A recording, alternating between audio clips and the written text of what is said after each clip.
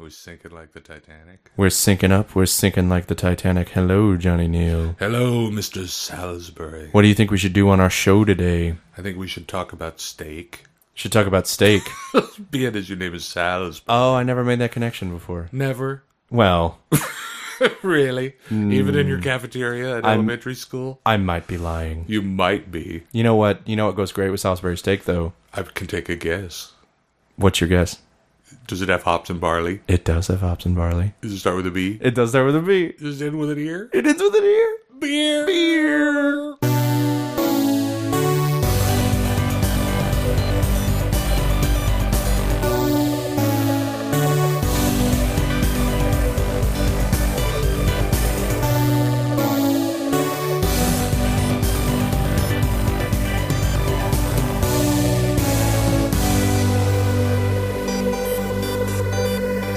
Welcome, Digiphiles, to another plugged-in edition of Digital Noise here on oneofus.net. Now, if you're not familiar with this show, I don't know why you're listening to this one first, but this is our weekly DVD and Blu-ray review show where we give you all of the stats, all of the special features, all of the supplements, which is another name for special features, and all of the redundancy as well. I am your host, Brian Salisbury, and I'm joined once again by the irascible, the erudite, Johnny Neal.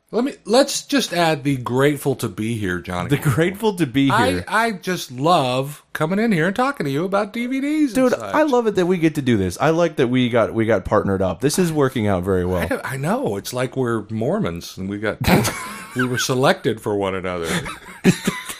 Is that what happens in the Crystal Palace? I never read the full Silmarillion. You didn't see Going Clear? I didn't see Going Clear.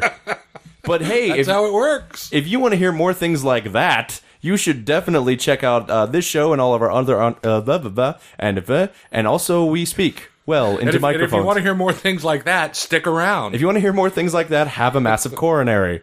Otherwise, check out our shows on iTunes as well as on Stitcher. You can also follow this show on Twitter at DigiNoisecast. That's DIGI Noisecast. Or you can like the website on Facebook, facebook.com/oneofusnet. Now, we don't have a letterbox this week because we have a shit ton of titles that we need to get through. So many. So many that it's literally a shit ton. Like, it stinks how many titles we have to get through. It's like a metric shit ton. A metric shit ton. It's like if Andre the Giant came in here and took a metric shit.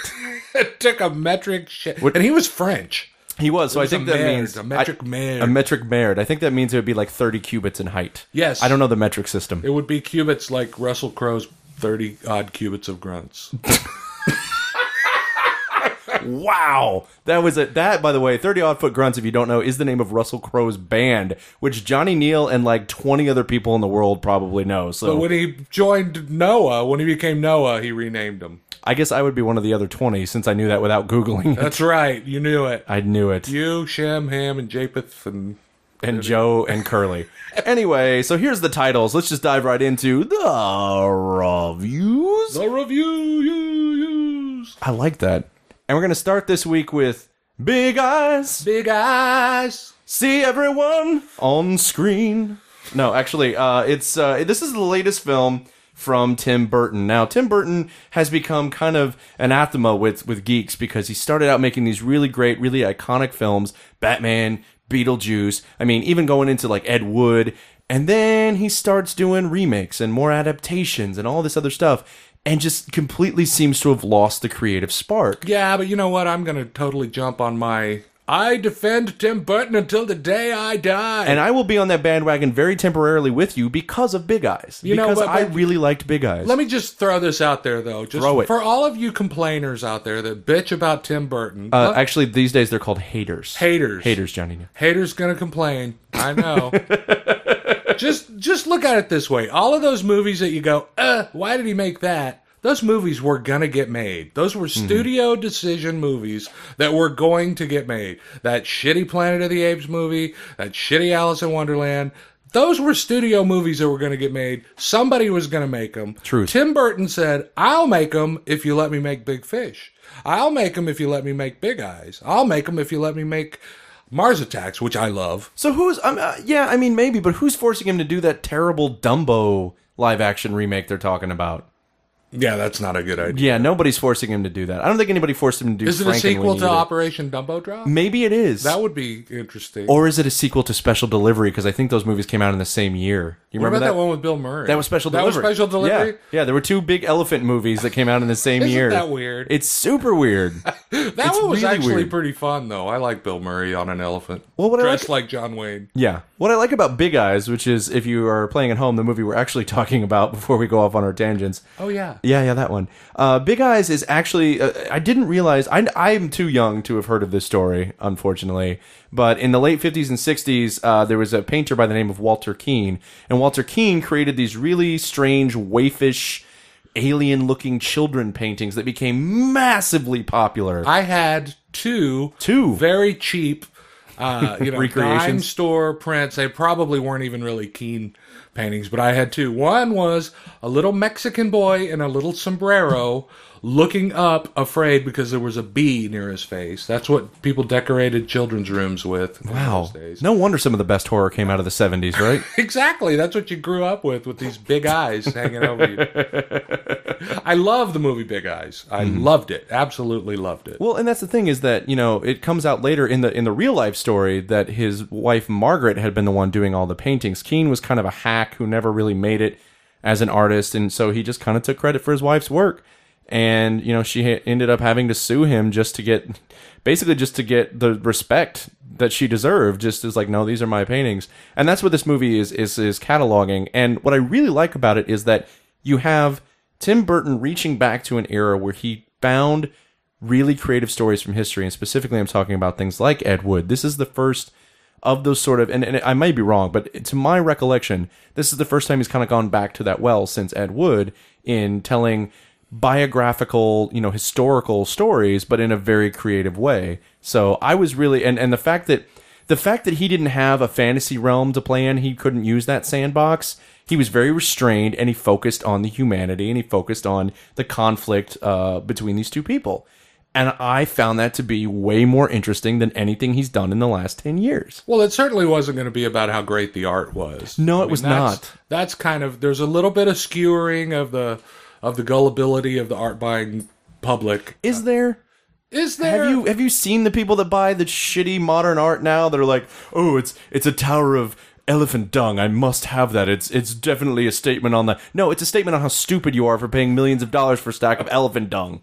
Come on, people. Yeah, but there's more to, modern art than just elephant dung stuff. Okay. I mean, there's a lot of really good art going on. But I got to tell you something. I've Tell read me. a million reviews for this movie, and I've heard people talk about it. And one thing that always kind of, I feel like I watched a different movie than all of them. Okay. I feel like I watched a movie about addiction. And it was an addiction to ego. And that was what Walter got. Because at the beginning of the movie, all he wanted was to get laid. He pretended to be an artist. He was scamming his way into restaurants and up skirts and into pants, right? Scamming his way up skirts. I like that. And that was all. That was good enough for him. He had a real job that provided, but he fed his ego with being a scammer. But he was also a charmer. Now, here's the part where I go, this guy did not start off as a bad guy. When she was about to have her kid taken away from her, he said, I'll marry you, Nothing to be gained from that. He married her completely out of love and because it would help her out and she wouldn't lose her child. And by the end of the movie, that good guy facet is kind of forgotten because he takes advantage. He takes advantage of the situation. Sure. He didn't set out to steal her name and steal her style. Well, and that's fair, but revelations that are made later in the movie about you remember when she meets him, he's doing landscapes, and the revelation that comes out about the landscapes, they were fake. Yeah, he's been doing this kind of shit, but I agree with you. His ultimate goal at the very beginning is just to be with her. Her being Amy Adams. Or anybody else. He just dressed the part and went to the fair in the 60s in San Francisco. Yeah. He had a pretty good plan. He dressed like a mime without the face paint. Without the... He was a German mime. And then Christoph Waltz plays Walter Keane. And I really do think it's a really interesting performance because he has to walk that line between being charming enough that we believe that Amy Adams would fall for him and marry him after knowing him for so little time, and then being such a monster addicted to ego, as Johnny Neal said, that he would do some of the things that we see him do later, and I think he really pulls it off. And I really like the way that Burton directs this. I think, like I said, I think there's a lot of restraint. I think a few years ago, his approach to this would have been, what if you could step inside the painting and like all the children live in this like really weird Edvard Munch world, and they're like flying cats. Well, you did have the little freak out in the grocery store where everybody had big eyes. But that's one moment, and Right. that like I am totally fine with that kind of indulgence in this. But I really liked it, and I was hoping it was the start of a new trend for him. And then the shit about the Dumbo movie came out, and he's doing Alice in Wonderland Let's sequel. just stick with the subject at hand. And let's stick with the subject at hand, which is that Big Eyes is a really good movie, and that you should definitely all check it out. It comes to us from Anchor Bay. And special features on this Blu-ray apparently don't exist. There was nothing They don't exist. worth getting hung up about. So but the take that as you may. casting is wonderful. Danny Houston as the gossip columnist that pretends to be a real journalist, and John Polito. It's a great movie. Everything about the way it's put together really works. Great Agreed. style, great design. Kristen Ritter looks fantastic. Yes, she does. And looks like a model for the paintings. Yes, she does. You know. And Terrence Stamp is the art critic for the New York Times. It was just really funny how it's got a lot going on. Statements of self-promotion, merchandising, everything. By the way, if you haven't bought a One of Us Net t-shirt, you can do so in our One of Us Net shop, which the link is on the page, speaking of merchandising. And if you can't afford a One of Us t-shirt, we can take a picture of one and sell send you it that to for you. a dime. I like it. New business venture. Well, a movie that didn't do anything right is unfortunately Taken 3. This is the latest in the Taken franchise. This one... Is it the last? Hopefully it's the last, because I think they just pushed it to Because 3. everybody's dead, right? There's nobody left to take. I think they just pushed it to 3 so they could do the stupid backwards 3E thing.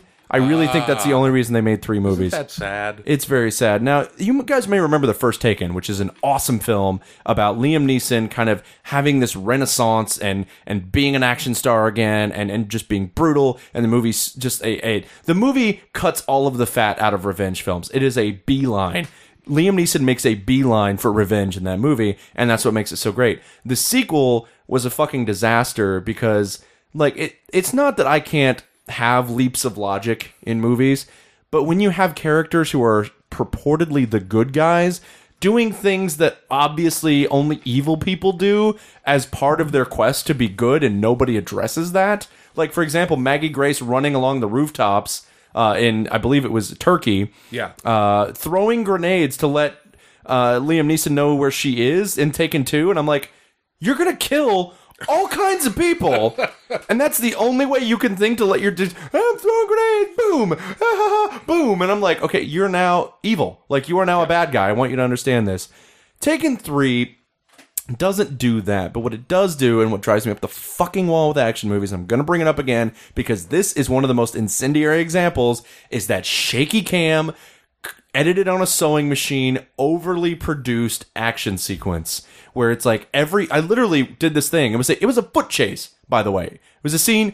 I was blinking my eyes, and every time I blinked, there was a new shot. Every single time I blinked. I'm like, that is way too quick a pace. It's the only action sequence that I think should come with an epilepsy warning. Oh, wow. It is edited that fast, and it is fucking nauseating. And it's a foot chase. We're not talking about elaborate stunts that need to be coordinated with different angles so that you don't see the strings. We're talking about two guys running. They turned into Dragon Ball Z. They turned into, like I'm that. going to drag this movie through a fucking, I don't know, gravel pit. Well, you know, something I didn't like about it, and so much that I didn't even watch it, was that I know that the premise is that his wife gets killed. Yeah, the premise is that... I kind of think that filmmakers need to know that they owe their characters a little bit of something. And it's cheating, by the way. Yeah, It's cheating very because cheating. no one actually gets taken. Like, she gets killed, Yeah. but nobody gets taken in this movie.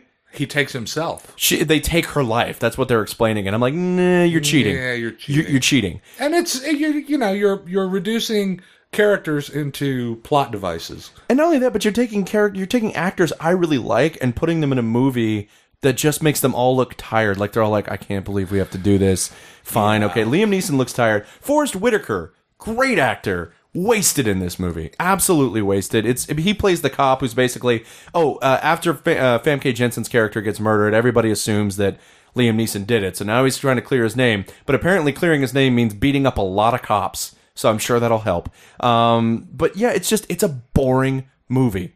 Overall, my biggest problem with this movie, it's fucking boring.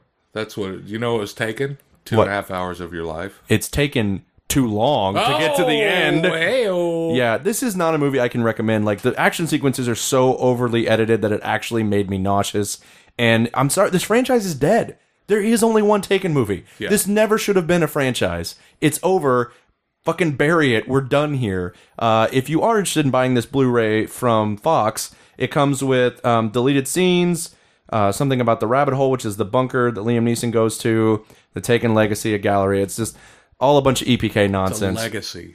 It's a legacy, apparently. That's right. But let's talk about something else. Let's talk about something that is definitely going to be, without question, my pick of the week. Johnny Neal, you made reference to Salisbury Steak in the cold open. Steak Plissken is here to tell you that the new Escape from New York Blu-ray from Scream Factory is unequivocally my pick of the week. Holy God, this thing is fucking amazing. I don't know if anybody at home can hear this, but Brian has 7 dogs, and all of them are wagging their tails. Just as soon as he said Escape from New York, I have them trained. Perked up their ears and started wagging their tails. I have them very well trained to understand the greatness of this movie. This movie sets the standard for how great movies can be. I agree, Johnny. This is why I like being your co-host, Johnny Neal. Because you know the fucking score when it comes to Escape from New York. And this movie gets better every time you see it. And the more you know about the production and how many shortcuts they took, it just gets it even better. Sometimes you can see behind the scenes and you go, oh, that's how they did it. This one, you see behind the scenes and go, oh my God, that guy's a genius. Yeah. Everything about this movie rocks. Definitely. And this fucking Blu-ray, oh my God, Scream Factory has gone above and beyond. Like, this is a Blu-ray, by the way, that has 2 previous incarnations. And yet they still went all out to really bring us the best release of this possible. It's a beautiful new transfer. Looks gorgeous in high definition. The painting, oh my God, the painting on the box is just so... Oh my God, it makes me so happy. Want to hear my Kurt Russell impression? Yeah. This is my commentary Kurt Russell impression. Okay. He does giggle. He's basically dastardly... What's the name of the dog from Wacky Racers? Muttley. Muttley. He's Muttley from the Wacky Racers. Very Muttley-like. Yeah. and the reason I point that out is because he had a blast just watching himself again. Yeah. And John Carpenter is just so matter-of-fact about everything that they had to do. They went, in one scene, they will have filmed part of it in California, part of it in St. Louis, and part of it in Long Beach. It was just great. I think that was my favorite part of the commentary between the two of them is that they talked about that one scene where the helicopter lands and it was in St. Louis, and I was just like, man, I'm not sure if you land in East St. Louis now, it doesn't look exactly like that still. So yeah, that was really funny, and the two of them together, they have a lot of fun. Now that's an old commentary, but still, if you haven't checked it out, you really should. Now, overall, here's a breakdown of all of the special features on this. We have on disc 1. These are kind of the a lot of these are the older ones ported over. The commentary for the 2003 special edition DVD with Kurt Russell and John Carpenter is excellent. Also from that DVD is the commentary with Deborah Hill, who produced a lot of John Carpenter's movies, and production designer Joe Alves. On disc 2, there are some deleted scenes. There's a look at the original bank robbery scene from the beginning of the movie. I was really glad that got cut. Yeah, me too. Me too. But I was glad to see it on the extra. I like the air of mystery to Snake Plissken, and that's really what that scene removes. So I'm glad that they took it out. There's also an original featurette from the 2003 DVD called Return to Escape from New York. There's theatrical trailers, photo galleries. Okay, that's great. Now let's talk about the HD exclusive special features. There's an audio commentary with Adrienne Barbeau and Dean Cundey. If you're not familiar with Dean Cundey, yes, you are. I'm just going to tell you, yes, you fucking are. If you've ever seen a John Carpenter film and you thought, wow, that looks really cool, it's because of Dean Cundey. The guy shot all of John Carpenter's best movies, all the way up until, I believe, Big Trouble in Little China. So, I mean, we're talking like the great, great, great John Carpenter movies were all shot by Dean Cundey. And he's a master. He is a master. It's just shocking how good this movie is. Absolutely. And I'm just going to throw out a big reveal. That movie was made for $5 million. It's amazing, right? I think that there should be a law that, adjusted for inflation, if you go over $5 million, you have to lower your ticket price by $2. Yeah. How's that for you? I like it. Yeah. It's bold, but I like it. That's right. Because if he can do that for $5 million, think of the imagination that people would have to use instead of just giving everything to some guy in a cubicle and saying, "Fix this with your mouse." Exactly. Yeah. Big Challenges in Little Manhattan is on disc 2. It's the first brand new high-def featurette. It's about 14 and a half minutes. It takes a look at the special effects of Escape from New York with comments from DOP Dennis Skotak and matte artist Robert Skotak, who I want to give a big kiss. If you see the fucking matte painting of New York at the beginning of this film, it's tactile. Even in high definition, you're like, I really can't tell that's a matte. Like, it's beautiful. And then a lot of that was done by James Cameron. Yep, which that's is true. Interesting. Yeah. They kept saying his name in the special. In Little the Jimmy commentaries. Cameron. Little Jimmy Cameron went on to do some big things. And there's an entire special feature, an entire brand new special feature devoted to the score. Oh my god. Everything about this DVD, this Blu-ray, is film school. It is a film school class. There's a film school class on marketing your soundtrack and the things that you're going to run into when you do so, like the big sticker over the pictures of them because I couldn't get the image rights for the soundtrack cover. The notion that they even released the soundtrack was a surprise. It was a wonderful, wonderful production of a release of one of the greatest movies ever made. Absolutely. And I wish there was a film school class on how to make out with your Blu-ray, because I'm doing it now and I'm not doing a very good job. Not as good a job as this fucking release deserves. Absolutely, definitely my pick of the week. There's also an On-Set with John Carpenter that's brand new. There's a thing called I Am Taylor, where actor Joe Unger discusses playing Taylor, who is a character that was Snake's sidekick in the bank heist scene that got completely cut.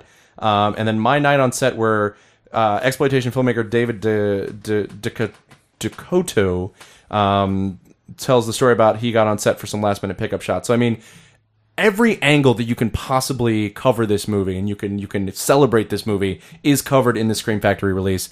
There's no question. Pick of the week. Pick of the week. I don't even know why we need to talk anymore about it. I agree. It's What's the opposite? What's the opposite of a pick of the week? Shit of the week. Shit of the week. Let's talk about Bedlam. Bedlam. Okay, you know the. Have you I didn't even watch this, by the way. Have you heard of the unbreakable Kimmy Schmidt? Yes, I have. Well, this is the unwatchable Aussie shit. You heard it here first, folks. And of course, Oh! this comes to us from After Dark, which has been putting out its fair share of excremental films of Oh late. my god, it's so bad. Tell me why it's so bad, Okay, John. imagine if a group of Australian college students who were in a kind of an improv class decided to make a horror movie / paint commercial. I'm allergic to that concept, apparently. Oh my god, I'm surprised you're not retching and just spewing all over the walls. It starts kind of interesting a little bit. I mean, bad interesting in that it did something that I see more and more is archive footage of, or not footage, but still photos of actual sanitariums from the turn of the previous century. People getting lobotomies of screwdrivers, hammered into their eyes and things like that. Just very unnerving, horrible. Torture porn. People are terrible, but they're actual photos, old black and white photos over the credits. And Torture photos. Torture porn still lifes. And then They're going retro torture porn still lives. I like that. Yeah. I like that. And then it just goes into a nonsense story that after I watched about 20 minutes of it thinking it was going to get better. Did it get better? It never did. So then I started watching it in fast motion and it was just the same 20 minutes over and over. It would it was just so bad. And nothing really even made sense of why the story was being told of I don't even want to go on anymore. I'm out of breath. It's not worth talking about it. You don't want to go on anymore, like you don't want to talk about this movie, or you're like, do you need to like leave a note and grab a plastic bag? I'm not going to put a tag on my toe or anything like that. I'll just say that this movie is really bad. It's not even a real movie. If you're interested, this has a special feature called Subtitles. That's it. That's Bedlam. That's the Italian subtitoli. Subtitles. I was going to watch this, and then hearing Johnny Neal's reaction. What I find really fun about doing the show with Johnny Neal is every once in a while, I'll get these random Facebook messages when he either really likes or really dislikes a movie, and the dislike ones are so much fun. So thank you for that, Johnny Neal. Well, I have to complain to somebody. But after you do that, sometimes I'm like, well, Johnny Neal saw it. So I'm just going to move on. Just going to go ahead and move on. Right. Let you off the hook. I appreciate that. Speaking of moving on, we're going to move on to Paddington. Now, this is, of course, the animated, half animated, half live action, big screen adaptation of the popular children's book series, of which I have read none, because I was apparently reading the wrong books as a child. So I knew nothing about Paddington Bear except that he liked marmalade. That's literally all I knew about Paddington Bear. He was British, and he liked marmalade, which could probably apply to a lot of people who are British and like marmalade. My ex-wife was into him as a child. Yeah? Which is probably why I didn't watch it. Okay. Well, that's fair. You know? Now, I didn't get a chance to go to the press screening. It was one of those, like, Saturday 2 p.m. kind of I'm still recovering from the hangover from the night before. There's no way. I had to watch The Hangover. I had to watch The Hangover the day before. It fucking sucked. The third one. The first one's actually pretty good. Anyway, so Paddington is a movie that I've been hearing a lot of praise for. A lot of praise from my critic buddies, and I was pretty surprised. But I sat down to watch it, and my expectation was changed. I wasn't just because when I first saw the trailer, I was like, "Are you fucking kidding me with another one of these? Are we really doing this again with the CG? Brought into live action to adapt something that doesn't necessarily need to be adapted?" And I will say, I was wrong. It's charming. It's sweet. It's fun. I don't think it's revelatory. I don't think it's particularly outstanding, but it does really well for what it is. It takes something that is a very minimal concept and expands it out in a way that's very, like, it has flashes of Wes Anderson at times, actually. Oh, wow. There's this really great, and this may be something from the books, guys, and I'm sorry if people are going to scream at me, "It's in the books!" Okay, I don't know. I didn't read them. All you Paddington fanatics. Yeah, you Paddington off or whatever. But there's this really great sequence where they show the house where Paddington's living, and the way that they do it is that they open up what looks like a dollhouse cross-section, and then inside are the people are moving around. They're not like animated representations. It's forced perspective, so like people are actually inside the dollhouse, and it's a really cool effect, and very much reminded me of Wes Anderson, something like some of the sequences in Moonrise Kingdom. So I really did enjoy that, and I thought there's a great cast here. I mean, you have Ben Whishaw, who was Q in the new James Bond movies, is doing the voice of Paddington. You also have Imelda Staunton in this as Aunt Lucy, of course, as the voice of Aunt Lucy, and Michael Gambon as the beginning of the film, of course, because it's a kids movie about an adorable animal, something bad has to happen to his family. But anyway, Aunt Lucy, and what made me laugh is that Aunt Lucy and Uncle Pastuzo are both voiced by Harry Potter alums, Imelda Staunton and Michael Gambon. And then the main family that takes him in, the Brown family.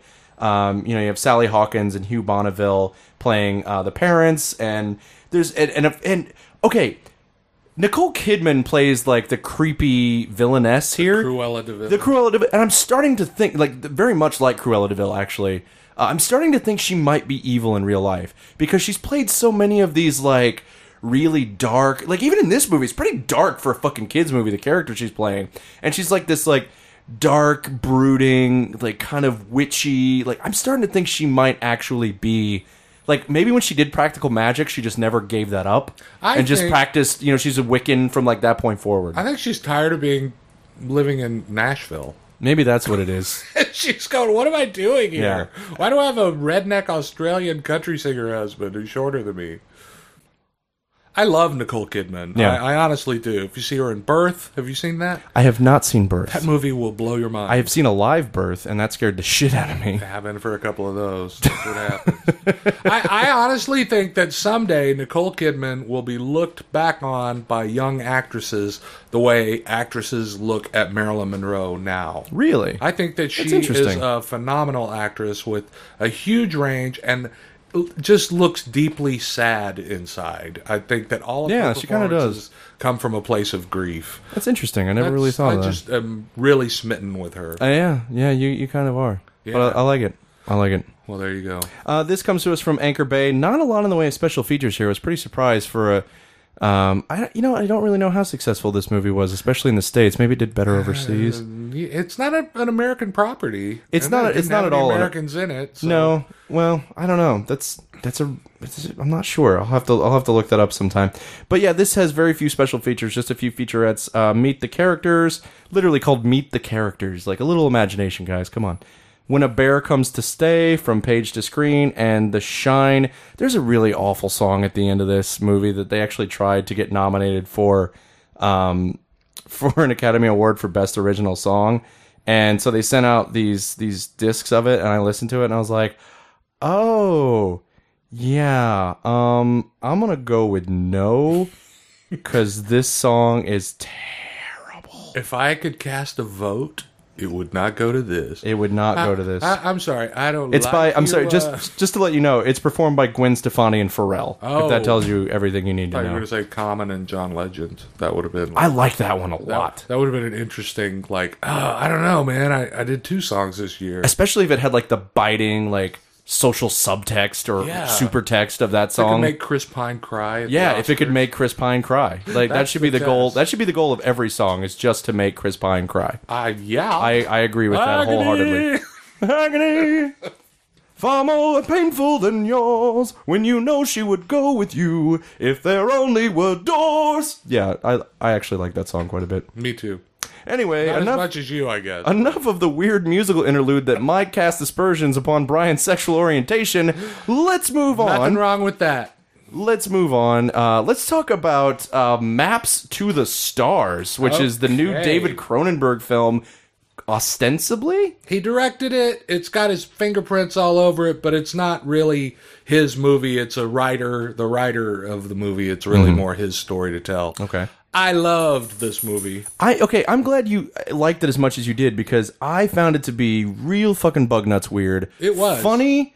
Like it was funny if it is intended to be. I'm not sure it is, but if it's intended to be, it's pretty damn funny. Oh, I think it's intended You think to so? be funny. Yeah. I've never- It's. I've never imagined Cronenberg to be a comedy guy. Oh, I think he's always.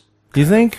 Yeah. Okay. I think you have to have a sense of humor to do the stuff that he does. No, I mean I think he's got like a macabre sense of humor, but Yeah. this is a really like It's I don't a know, like Hollywood really satire. Yeah, it's a brutal send up of Hollywood culture and specifically celebrity culture, and I don't know, like there's some really bleak stuff in this. There's some really uncomfortable stuff in this, but it's all like played in this sort of like, if you're paying attention, you should be laughing kind of way. It's very matter of fact how full of shit all of the people in Right, it are. yeah. Every one of them is, doing something squirrely and doing something squirrely. doing something. It's okay. In the year that she won an Academy Award,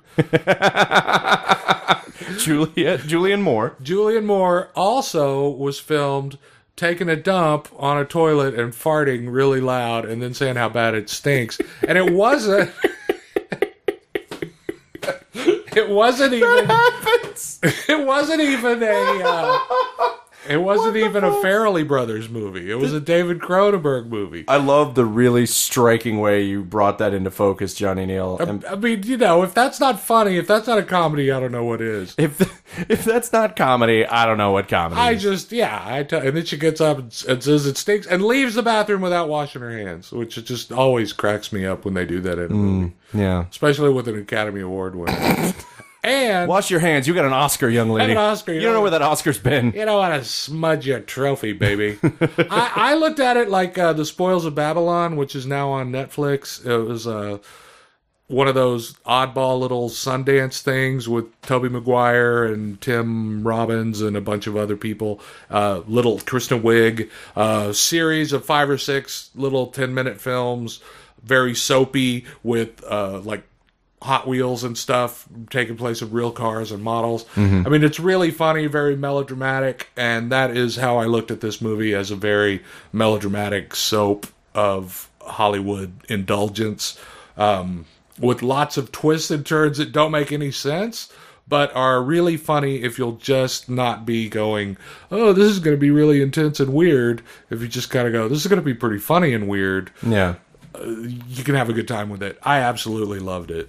I'm going to try and sum up what's going on here in terms of plot. It's really kind of all over the place. Yes, and yes, very it bizarre. is. But I realized that when we were talking about Paddington a moment ago, I didn't actually tell you what the plot was. He's a bear. End of plot. So the plot begins with a character named Agatha, who is played by Mia Wasikowska, who is a very odd-looking young woman. She's so great, though. Oh, she's immensely talented. She was so great in Only Lovers Left Alive, Yeah. and she just shows up everywhere. Yeah, She's absolutely. the hardest working girl in show business. So the story kind of revolves around her, and she befriends this limo driver who's also an aspiring actor played by Robert Pattinson. Who I just love. He was so great in Cosmopolis, another great. Wow, William you're the Cronenberg guy. movie. You're the guy that likes Cosmopolis, aren't you? I love Cosmopolis. Wow, Johnny Neal. I love that movie. After all the nice things I said about you and doing the show with you, you had to go and ruin it all. How can you not love a movie that's set That's in a so far up limousine? its own ass, it can do its own colonoscopy? Yeah. No. I think I answered my own question. But yeah, so she becomes the Agatha. She's so weird, by the way. Not just the actress, the character is fucking oddball Well, to they're the all nth degree. liars. All Yeah, the they're all- time. and they all Nobody lie all the ever time. tells the truth. Because it's L.A. Hey-oh, I said Hey-oh. it. I said it. Carrie Fisher plays herself, Which is fun. which is fun, but should alarm anyone who's looking forward to her in the new Star The new Wars Star Wars, movie. that's true too. Because Lord of my mercy, she looks like a mailbox with a Pomeranian in her hands. Okay, I will agree to that. So Agatha becomes the personal assistant of this actress named Havana, who is played by Julianne Moore. Now, Julianne Moore's got a real interesting situation because she herself is a successful actress, but she always kind of lives in the shadow of her mother, who was a really like a legacy actress who everybody still talks about, who died tragically in a fire, but was a big star in the 60s. And throughout the movie, Havana, played by Julianne Moore, is trying to get the part of her own mother in a movie about her mother, which is like nepotism to a whole other dimension. And then running through all of this is this bizarre character played by John Cusack, who is like a self-help guru who has the most molesty form of therapy I think I've ever seen. Yeah, it's He has her stripped down to her underwear, and then he just touches her places like, is there memories here? Are there memories here? Were you a bad little girl? And it's just like, okay, this just got super molesty. I don't think this very is therapy super anymore. molesty. And isn't it weird that John Cusack, when we were younger, he was the guy we wanted to grow up to be, and then he actually grew up to be somebody that you would not want anything to do with? I think the appeal of John Cusack was always that he was more relatable. He wasn't super Hollywood, which is why it's funny that he's in this. But I think that took on frightening new levels of authenticity when he grew up, when we all thought we wanted to be him when he grew up, and how disappointed we all are with how he actually grew up is how disappointed we are with how he grew up. So we did become John Cusack when we grew up. We became somebody to be disappointed in. I'm kind of happy with myself. Is that a little too bleak? That felt a little nihilistic. There's something weird. Let me crack open a beer here. Why is he just so gross all the time now? I don't know. In that, on Like he never Frozen showers. Ground, Yeah. where he was hunting prostitutes in Alaska, and that Edgar Allan Poe movie. Well, there's not a lot to do in Alaska except hunt prostitutes. I mean, let's be real, guys. And he always It's like just Hoth seems up there. so proud of himself. He just seems like he's very pleased with himself. Like that comes through in real life. I bet that he's just a real smug son of a bitch. Well, from everything I've heard, what is it? Something in Mercy, Love and Mercy, something like. There's a movie the where new Beach Boys movie? it's supposed to be. He's supposed to be really good in that. So Yeah, but have you seen him? He's playing a brain dead Brian Wilson. How hard could that be? no, that's a good point. The other main character here is a young actor, like a child star named Benji Weiss, played by Evan Bird, who had to go to rehab at 9. So I Yeah. guess he's playing Drew Barrymore. And he's a total dick. He's a total piece of shit. He's a total dick. just absolute douchemonger.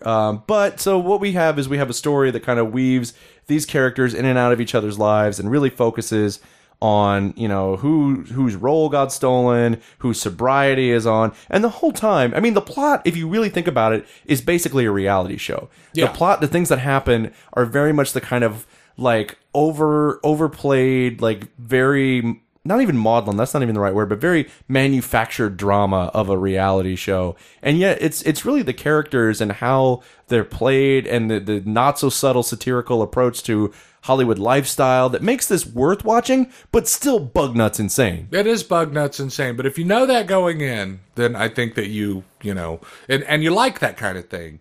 If you like then that you sort of can thing. enjoy it. And I really, really got a kick out of how I'm going to go here now. Like he just took it to all these different levels of insane and had a good time doing it. There's a lot of drugs. There's a lot of drugs. A lot of, drugs, I think. and every character is an unreliable narrator of their own lives because they all talk about themselves all the time because Yeah. they're in LA. And so whatever story they tell one person, they tell a different story to another person. Right. So you don't really know what's going on until the end, and by then it's all over. Everybody's just so full of shit that they've drowned in their own shit. I know full well that he directed Naked Lunch, but this still may be the most drugs in a Cronenberg movie so far, so I'm just saying. There you go. You do have that. So this is, we got sent the DVD. I'm not seeing anything in the way of special features on this DVD, so if that's what you were hoping for, I am sorry to disappoint you, but check it out. It's probably not going to be your cup of tea, but I didn't out and out hate it the way I did Cosmopolis. So If you like me, if you like Johnny Neal, give it a shot. Yeah. All right. Well, let's move on to a movie I know we both really, really liked, and that is The Babadook. Babadook of Earl is going to be the sequel. Babadook, Duke Babadook of of Earl. Babadook. Babadook. Babadook of Earl. Why didn't I think of that? Anyway, The Babadook is an Australian horror film that if you guys haven't had a chance to see, it's on Netflix, first of all, right now. Fucking drop what you're doing. Stop listening to this and go watch the fucking Babadook. It's so good. I'm going to say it's in my top 3 for last year. Oh, nice. I mean, I absolutely loved that movie. Every frame of it. And you gotta loved that movie. You gotta love the praise here. I mean, I've never seen, this is a quote on the back of the box, I've never seen a more terrifying film than The Babadook. It will scare the hell out of you as it did me. William Friedkin, director of The Exorcist. Deeply disturbing and highly recommended. Stephen King! So, I mean, again, I think he was talking about himself. he may have been looking in the mirror, or Yeah. maybe his prescription ran out, and that's what he was saying. Is that I'm this is deeply disturbing. I highly And recommend I'm drugs. highly recommended. I highly recommend watched painkillers. every single. Okay, you know what? I'm just going to assume that most of the people that listen to us probably have seen this movie. Babadook. Is that going on? I would say by this point, we've talked about this movie so much. And I got to say, this is another release, a joint release by Scream Factory and IFC that was inches from being my pick of the week. So Yeah. fucking... If it weren't for Escape from New York, right, which yeah. I will always have a soft spot for, like this, I mean, not only does it have... I mean, okay, first of all, I'm sorry. I'm getting ahead of myself as I tend to do. Let's talk about the plot of the movie, The Babadook. Now, The Babadook revolves around a character played by Essie Davis, who exploded onto the scene with this movie. Absolutely phenomenal actress. Plays Amelia. Amelia is a single mother who just lost her husband. He died, I guess it'd been several years ago. 6 years. He 6 years died ago. in a car accident, taking her to the the hospital hospital to give birth to her son. So now it's just her and the son has some issues behaviorally, but you know, he's not like a Damien kid. No. He's just got some, like, he can't He's really trying to win her approval, but Yeah. he's using a negative to get a positive in Exactly. psychological terms. and he likes to make little gadgets that tend to maim and wound. Yeah. He thinks they're just fun inventions, but they're like deadly weapons. But they're also to protect her. They're weapons because he knows that there's something going on. He does know there's because something going here's the deal. Her husband died the day that she gave birth to her son. Yeah. And he died in taking her to the hospital. So she never got to grieve about her husband. because she was immediately a single mom and had to raise the Immediately kid. a single mom. And never really got to bond with her son the Yeah. way he needed as a child to do. So it's about repressed grief. It's about a lot of repressed feelings. I want to get to that in just a second. So what we basically have is in the midst of all this, in the midst of her and her son having difficulties and her son having difficulties at school and getting in trouble all the time, there's some kind of presence in the house. Yes. And that presence is trying to it all starts with this book that the kid finds and they read together and says things like, if it's in a word or it's in a book, you can't get rid of the Babadook. I mean, it's written like if Tim Burton had a bastard love child with Dr. Seuss. Yeah. This is the kind of literature that we would have gotten from that coupling. A little bit of Edward Gorey. A little bit of Edward Gorey. Yeah, it's just really beautiful. Like, I know they sell copies of the book. They're inordinately expensive. I would love to get my hands on one. Hint, hint, if anyone wants to buy us gifts. My Amazon wish list is linked to my profile page on oneofus.net. Anyway, Chris does that all the time and gets stuff, so I'm going to try being a little bit That's right. shameless with my whoring. But yeah, so there's this presence in the house. It seems to have come from this book, and it's really just it. And there, the horror ensues. Now, what I want to talk about with this movie, and the caveat, the disclaimer that I want to make before you go into it. despite what Mr. Friedkin says, I don't think this is the scariest movie ever made. No. I think its moments of fear, its moments of fright are more effective because of the relationship that they've established with the characters, both between the characters themselves and between the characters and the audience, which is a really difficult thing to do. I think this is a very, very moving film. I think it is very engaging. And I think there are some legitimate scare moments that are really going to freak you out, but you cannot go into this movie thinking it's the scariest thing you're ever going to see. This is just a really fucking great movie overall from start to finish. And as Johnny Neal pointed out, it's about repression. And specifically for me, what I got from this movie is it's about living with somebody who has either bipolar or dissociative identity disorder. It's about having a family member, a parent, a child, whatever, with these issues that you have just decided you're going to live with. It's about what it takes to kind of lock the darker parts of ourselves away in order to be an effective family unit, to be a functional family unit. Well, it's about what happens when you lock those dark parts away and you don't deal with your grief. See, but I think the ending would suggest that they're actually happier not dealing with it. No, I think the ending is the happiest part of the movie. They do deal with it, but they do. They literally. Okay, you know what? I don't want to get too much into that because I don't want to spoil the end of this movie. Yeah, I know, It's right? like, we'll leave it at that. Okay, I'll just say this. When I watched the movie, I was loving it so much until the end, and I said, I can't tell if they stuck the ending or not. The last shot is really bizarre. I will give you that. And then the next morning, I woke up and said, that was the most brilliant ending I've ever seen. And that was so non-American of an ending. Because in an American movie, and I don't want to give anything away either, but all you people who already are in the groove and know what I'm talking about, you're going to dig what I'm saying. In an American ending, it would have been, I vanquished it. It's over. And then in the Australian or New Zealand ending, it was, I just got to kind of learn to live with it a little bit at a time, And that was just a delightful ending for me. That was so realistic and so the prescription of how you have to deal with grief. You have to acknowledge it. You have to acknowledge it and say, you're a part of my life now, huh? And maybe someday I won't have to see you for 15 minutes a day. I'll only see you for 2 or 3 minutes a week. But you're always going to be there. Yeah, I still think there is an element of repression in where it is and where...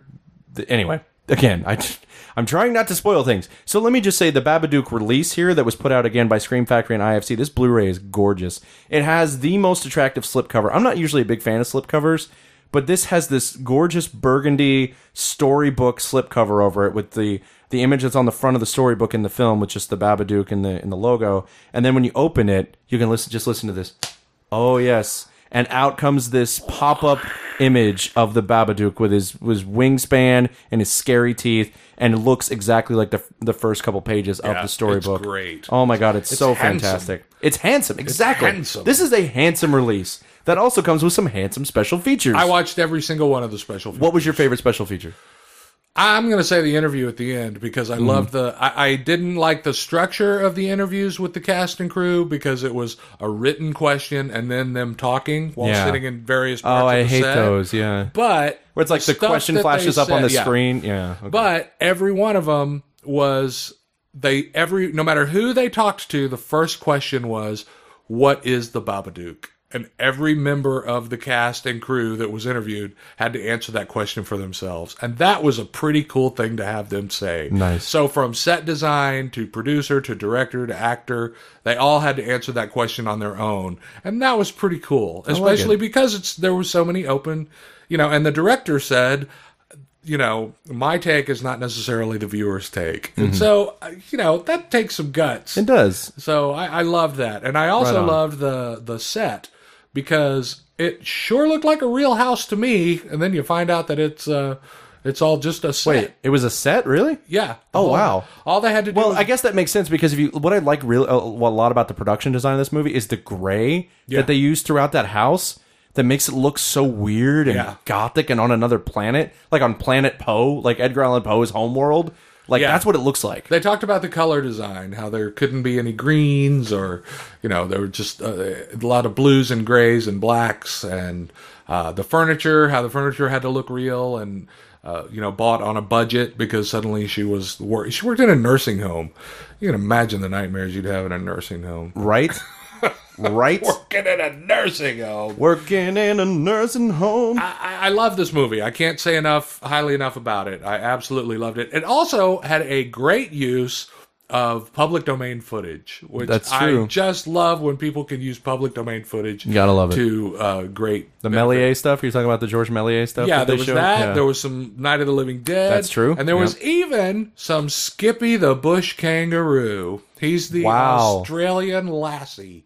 Wow. When I lived in Is Germany. there anything... No, I'm serious. Is there anything you don't know, When I Johnny lived Neal? in Germany, there was a Danish TV station that showed Skippy the Bush Kangaroo. And it would be almost the quality of special effects that they used for Triumph the Insult Comic Dog. Like, Skippy's hands would just extend and, operate a combination lock. Okay. And they were obviously little dead kangaroo hands on sticks. I'm going to ask this question to the subscribers in the comment section who are listening to this episode.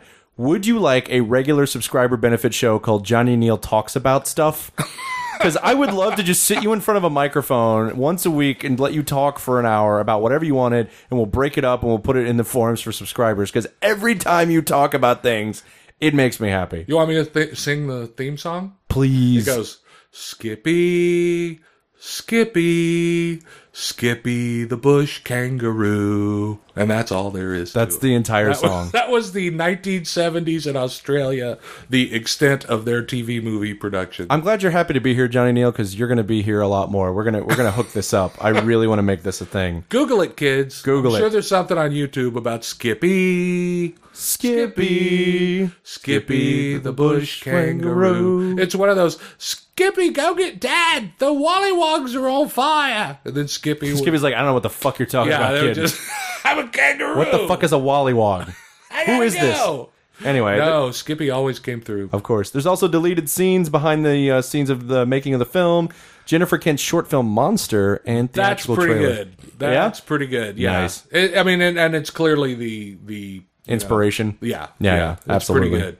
So Babadook from Scream Factory and IFC, very close runner-up for pick of the week. Very close. A hair, just by a nose. I know. Just by one weird feather finger on the Babadook's hand. Yeah. Yeah. Exactly. Hey, speaking of really great things, Everly was also released this week, again by Anchor Bay. Anchor Bay's putting out some good stuff this week. So Everly, if you don't know, is by a director named Joe Lynch. Now, I don't know if you guys know this, but I do a weekly podcast with Cargill, former Spill mainstay Cargill, now a screenwriter and novelist.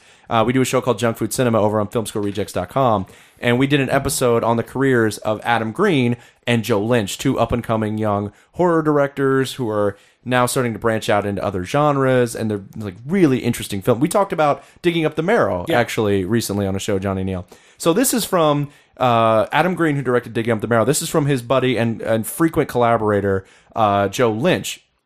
Now, Joe Lynch is most well known for making movies like Wrong Turn 2 and the very troubled production that was Knights of Badassdom, which is currently on Netflix, but not the version that Joe shot, but the version that his producers stole and re-edited. So just keep that in mind when you watch the movie. Now, Everly is his action movie. This is his Babes with Guns siege film that he made starring Selma Hayek, who I think, what was your comment about Selma Hayek? Every year she looks... Selma Hayek is just as beautiful as she was when she was 20, but the cost of that is that she looks more and more insane every year. She's just a big red flag with an accent. Like somewhere there's a painting of her in an attic that's getting more stable? Yeah, exactly. I got exactly. There's just something crazy about her. Every time I see a picture of her, like you can see more of the whites on the top and the bottom of her eyes.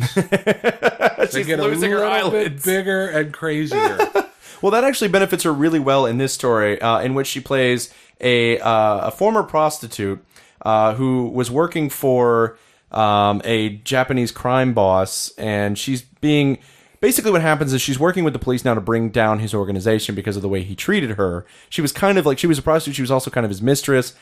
She got fed up with the way he treated her. She's starting to work with the cops to bring down the organization. He finds out and sends the full breadth of his underworld kingdom to try and take her down. 99.9% of this movie takes place in one apartment, one massive apartment. And the whole film is basically her fighting off, Assault on Precinct 13 style, fighting off wave after wave of attackers. Now, what's really great about this movie, and where Lynch gets to flex his horror muscles, is the variety of people that come to kill her. At one point, there's like this weird pain master and his like bizarre sadomasochistic Padawans, and it's just like this really ugly, like nasty character that looks like he belongs in a different film entirely. But that's just what's great about this movie, is like you have the traditional, here's guns, here's swords, and then all of a sudden you've got this guy coming in who wants to like slowly torture her with acid and electricity, and like he's just fucking weirdo, bizarre mondo nuts. And I love this movie because of that, because it is structured like a standard Siege movie, but it goes to some weird places, and it's just fucking fun.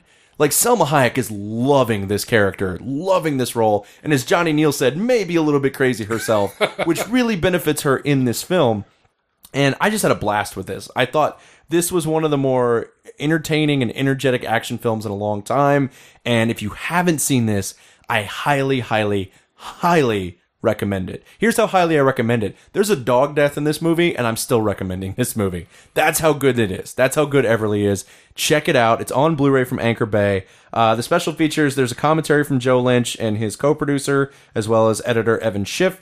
There's a technical feature commentary with Joe Lynch and the cinematographer. There's a Silent Night music video by Raya Yarbo and Bear McCreary. Bear McCreary, by the way, if you don't know Bear McCreary's work, he's the guy you go to when you're making you're making like a little film, you're making a festival or an independent film, and you need really great music. You go to Bear McCreary. He's also the composer, by the way, on The Walking Dead. Oh, yeah. So you've heard this guy's work. Yeah, and yeah. He's absolutely outstanding. Does the music for this. And then there's also, by the way, that music video is directed by Joe Lynch himself. So a lot of great special features, really fantastic movie that a lot of people I feel like didn't really give a chance to, or maybe saw it Redbox and thought it was dumb looking, whatever. It's great. Check it out. Now we're going to talk about a movie that I think Johnny Neal and I are going to differ a little bit on, and that is Antarctica: A Year on Ice. This is a documentary from Music Box Films. It takes place in Antarctica and is about a group of researchers that basically live there.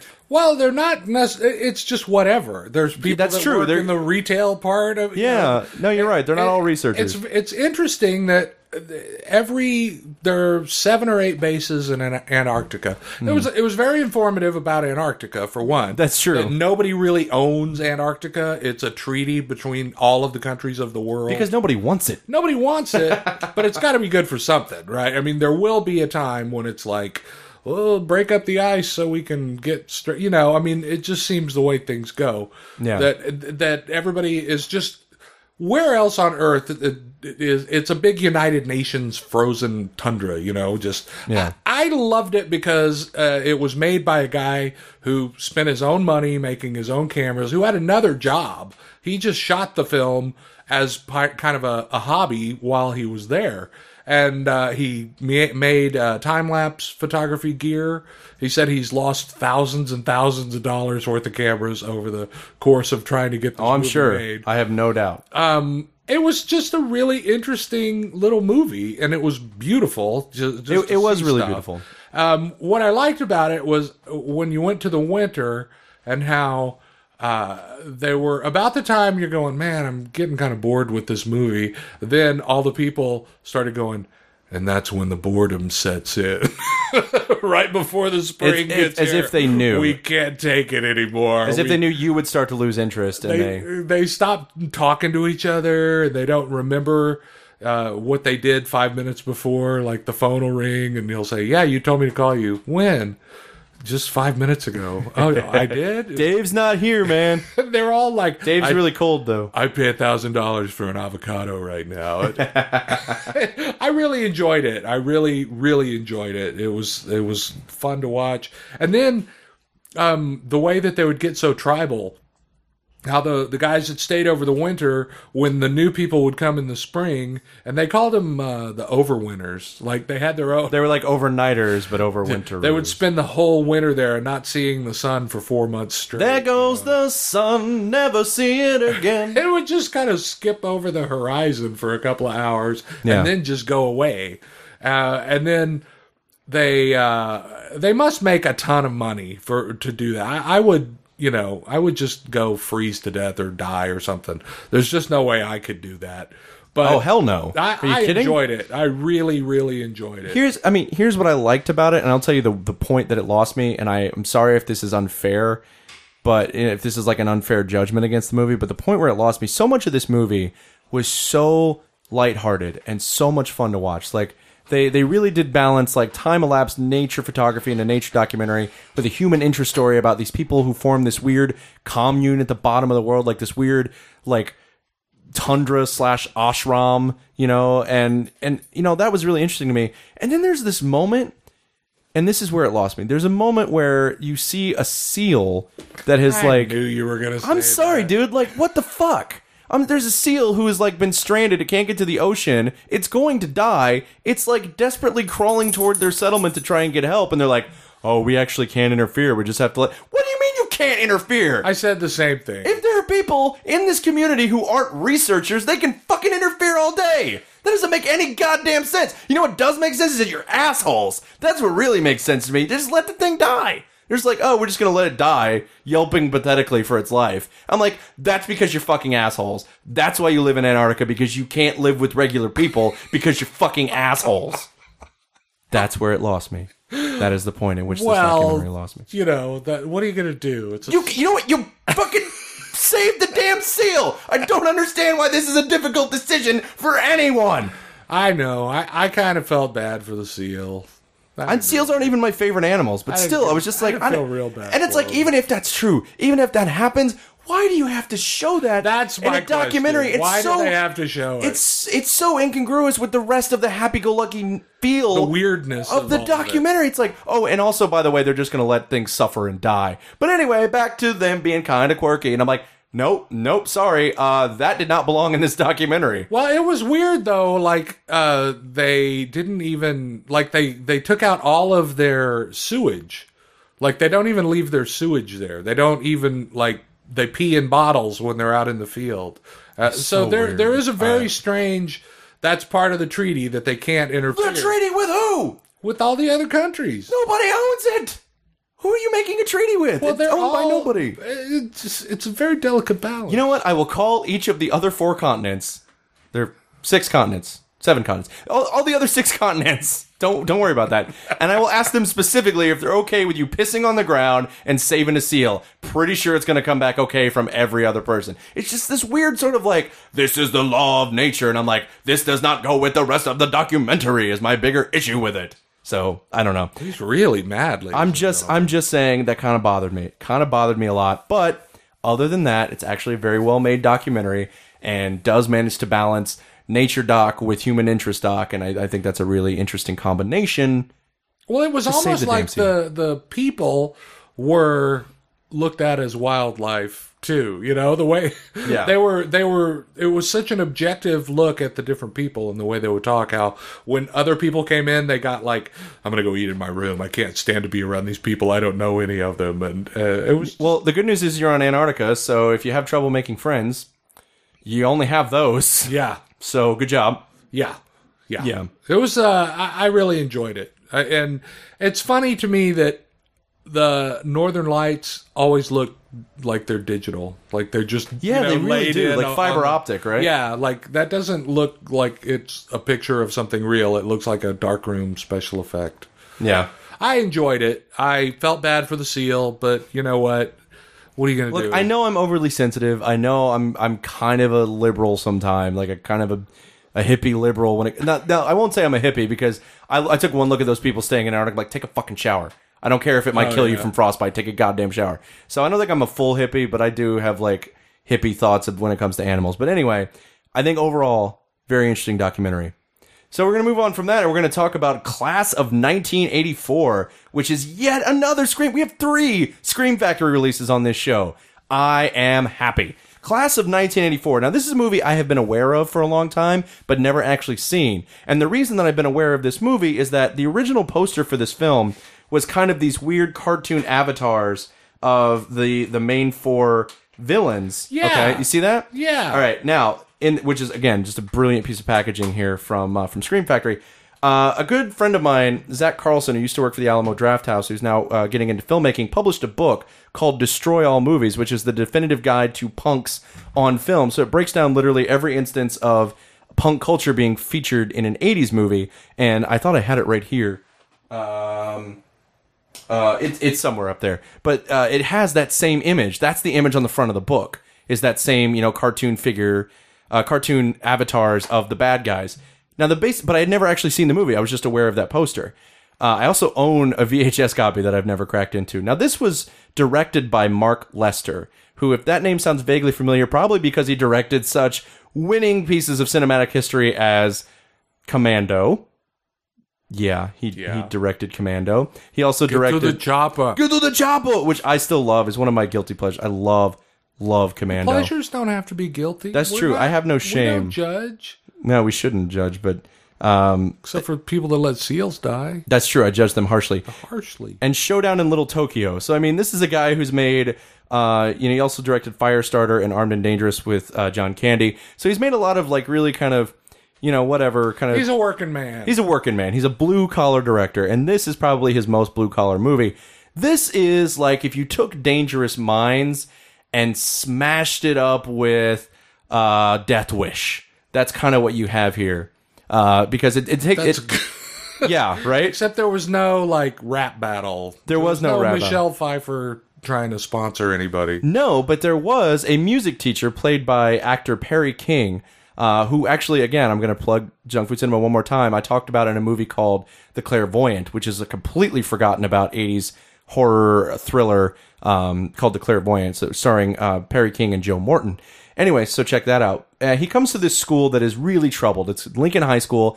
It's one of those... There was this weird thing in the 80s where America got really scared of youth culture. Yeah. Kind of the way that England did in the late 90s, early 2000s with some of its films. And then even into the mid 2000s, some of the horror films that came out, like Cherry Tree Lane and Eden. I think Eden Lake is the one I'm thinking of, where it was like kids are fucked up and they'll kill you. We're scared of our children. All it takes is one good Warriors. That's true. And then you're going to have a bunch of copycats. And Well, that really, but the Warriors was a film where age didn't seem to exist. Yeah, that's true. Everybody, there was no young and old. It was just you were in gangs. Real people didn't exist in that movie except for cops. Hey, speaking of that time frame, Yeah, I something I meant to say and I forgot. I'm going to say it now. say it. I like to think that Escape from New York.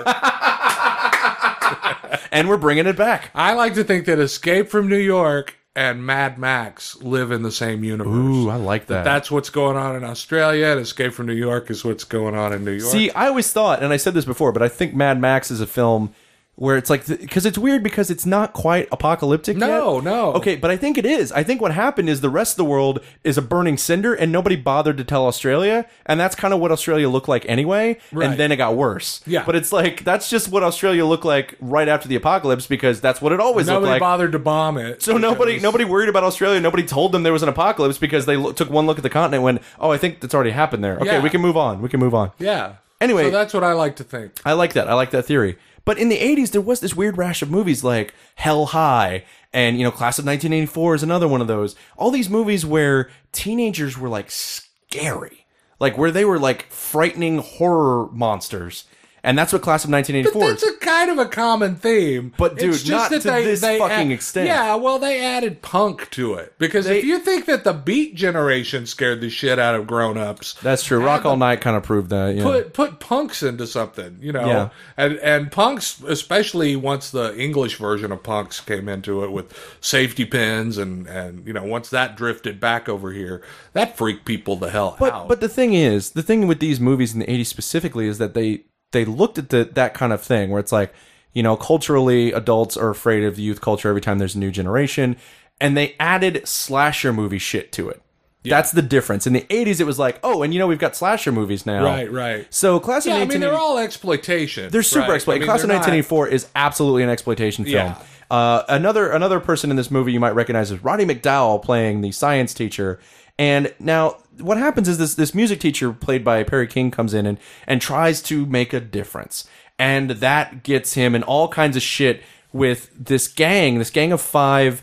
Like, juvenile delinquent is too soft a term. These are juvenile racketeers. Like, they are running drugs, and they're running prostitution rings, and Nobody's getting an education. They've set up an office in the local scum punk club, where it's like, and literally people are waiting outside like they're asking favors from Don Corleone. And the leader of this gang is a character named Peter Stegman, who's played by Timothy Van Patten. And it was driving me crazy, because I'm like, I know that name. And not just because he's Dick Van Patten's son, but because I was like... He's a writer now. He's written some of the best episodes of both Boardwalk Empire and The Sopranos. Oh, wow. Maybe he directed those episodes. He was the bionic teenager on The $6 Million Man. Really? Yeah, he was around a lot in those days. He was on TV all the time in those days. He directed the best episodes of... That's what I was trying to say. He directed the best episodes of The Sopranos. He directed a couple episodes of Game of Thrones, and then some of the best episodes of Boardwalk Empire as well. So he's gone on to a completely different career, but I wish I could have seen more of him as an actor, because he is frighteningly intense. Like, he really nails this character, because he is sadistic and evil enough that you buy him as a monster, but he's also he's clever enough to be manipulative, so like he keeps getting away with shit and keeps casting aspersions on the actual music teacher. Toward the third act of this movie, though, it goes super dark. Like, you think you know exactly what you're going to get. You think it's going to be a Dangerous Minds or a Stand By Me situation, and it just turns to straight up murder. Like, there is murder left and right toward the end of this movie. Like, man, when when Perry King decides he's had enough of these fucking kids messing with his life and his wife, he goes full murder spree on these fuckers. And that's when the movie goes completely insane and completely slasher, and it's actually kind of fun. I really did enjoy it. I enjoyed that switch over. And there's a great theme song. There's a really great theme song in this movie done by Alice Cooper. Yeah. As the movie is starting up, you hear this really bizarre, like, it's called I Am the Future, and it was written by Lalo fucking Schifrin, who does the music for the movie. But yeah, I mean, this is a really cool oddity of the 80s that I think has been largely lost, and I really am indebted to Scream Factory for putting it out on Blu-ray with a host of special features. The new transfer of the movie, there's an interview with Mark Lester, who has a very elevated idea of what he was doing with this film. He's like, I was shedding a light on what was really happening in our schools, and I was like, no, you were not. Because no. This is based, apparently, quote-unquote, based on a true story. I don't know if I believe that.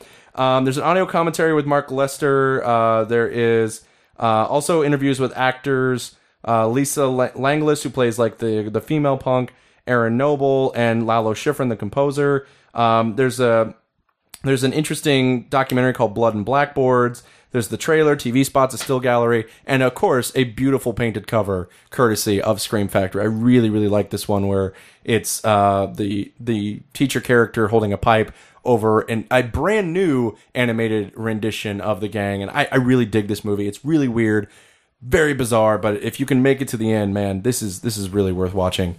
As is our next movie, although I'm not sure Johnny Neal and I are going to completely agree on it. Oh, we're not. I really liked this movie. And this movie is called Convoy. We got a great big convoy driving through the night. Come on and watch Blu-ray of Convoy. Ain't it a beautiful sight? Woo! Woo! Yeah, that's right. This movie is based on a song that was written for bread commercials. Yes. Which is a really weird thing, like, and about a phenomenon that didn't really even exist. This is another situation like Saturday Night Fever, where like this trucker fascination, it was a flash in the pan fad in America. It existed for a really brief window of time. The trucker fascination did, yeah. But what are you talking about? The notion that convoys. The convoys were like the speed limit had been lowered to 55. And so truckers who had to get their goods delivered by a certain time would speed, and they would speed in convoys if they were all going in the same direction. Mm-hmm. The logic being, if they got pulled over, only one of them would get pulled over. Oh, yeah.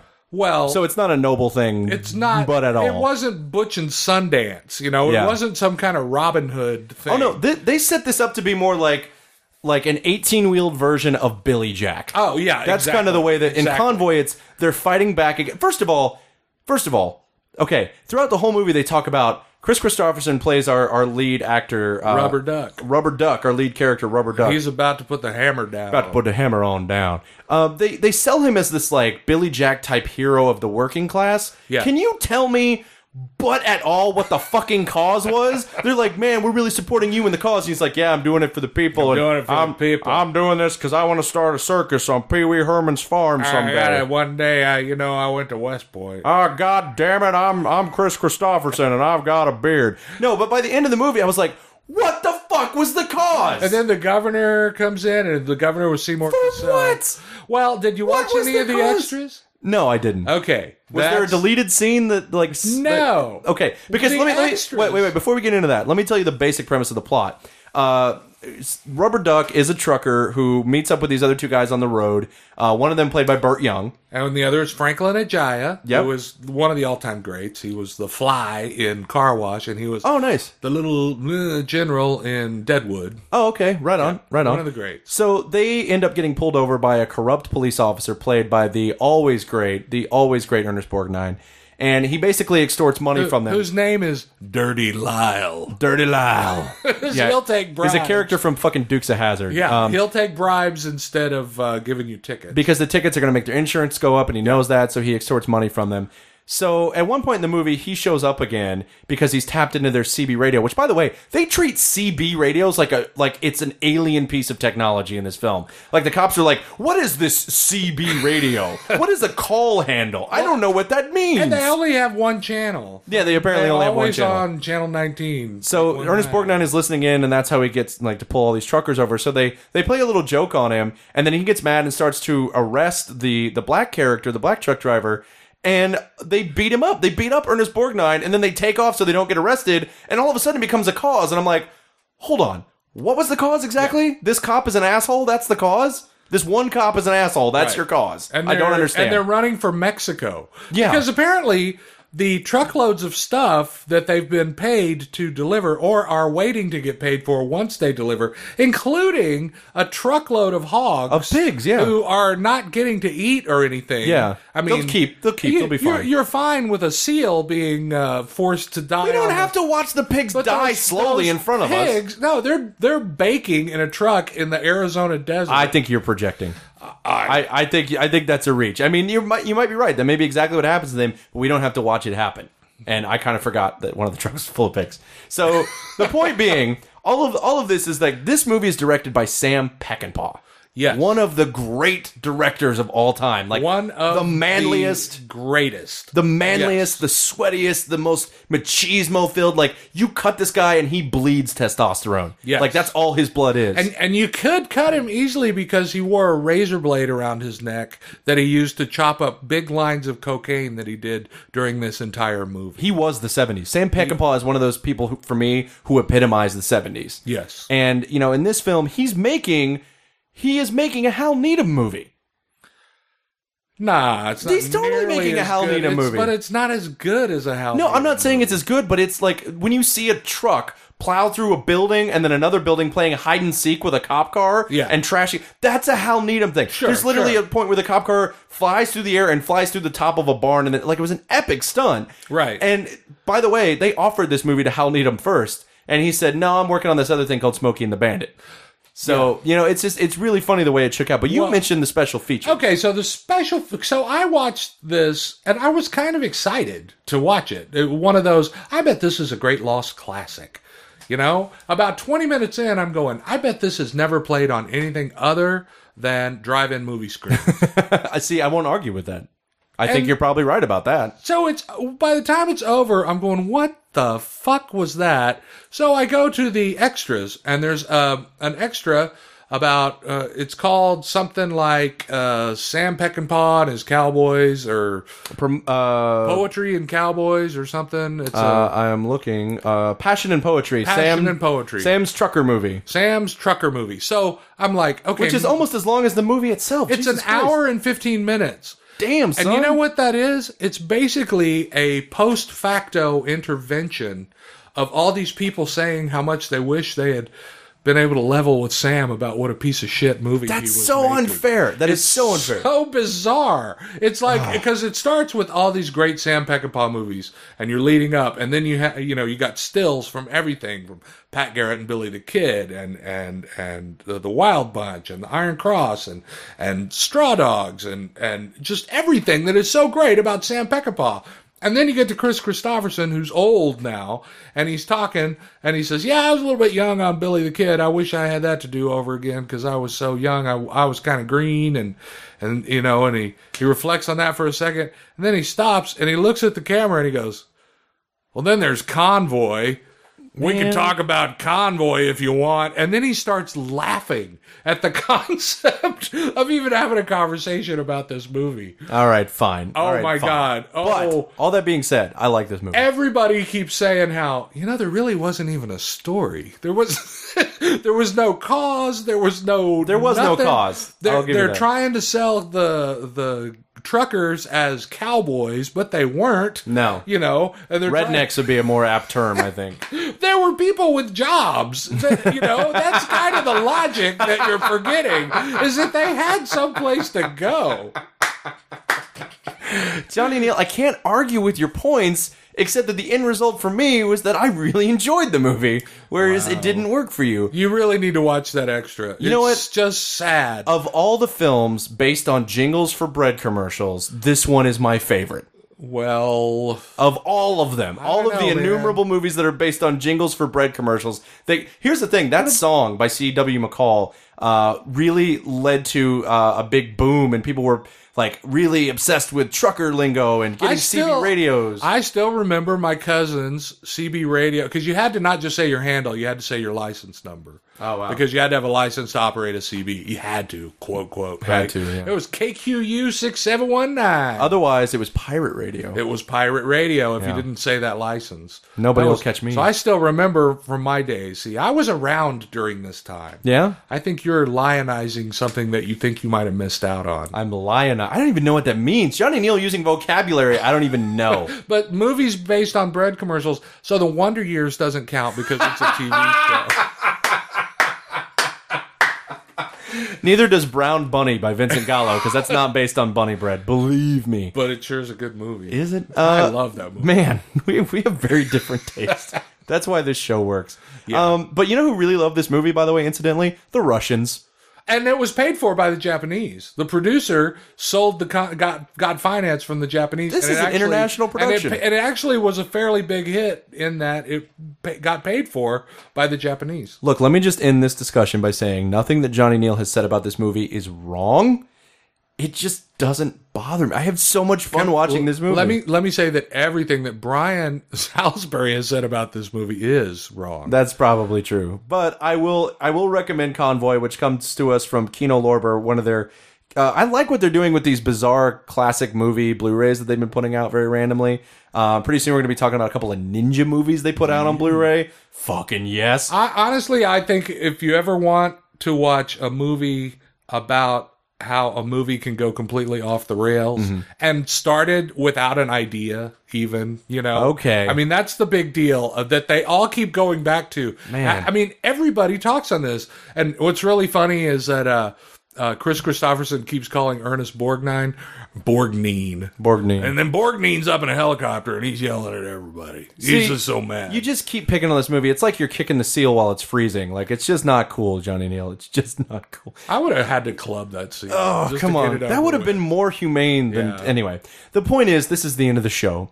And we wanted to go out on a really positive note, so we brought up the seal again. We got a great big convoy driving through the night. Now we got to do... You don't even know the words. Yeah, that's the words. No. That's totally the words. Driving through the night? Yeah. Riding through the night. We got a great big convoy. Trucking through the night. Oh, I'm sorry. Trucking. I'm lost now. You've derailed me. Wow, this hair I have used to be one, but now it's two because somebody split it. Oh! Anyway, we got a great big convoy of titles we just talked about, and now Ain't She a Beautiful Sight? Ain't She a Beautiful Sight? You know what else is a beautiful sight? Is our And that's what we're going to do right It's now. really a beautiful sight. And that giveaway is, are you ready for this? A mystery prize. No way. It is a mystery prize. Ooh. I know. You don't know what it is, but I bet you want it. I bet you do. And Yeah. here's how you can win. First, you're going to follow us at OneOfUsNet on Twitter. Then you're going to tweet at us with the answer to this hypothetical question. We've talked a lot about Johnny Neal on this show and all of the great majesty that is Johnny Neal. So what I want you to do for this giveaway is I want you to imagine I want you to imagine why we are in American Werewolf in London all of a Down sudden. to the Baskervilles. I know what's happening.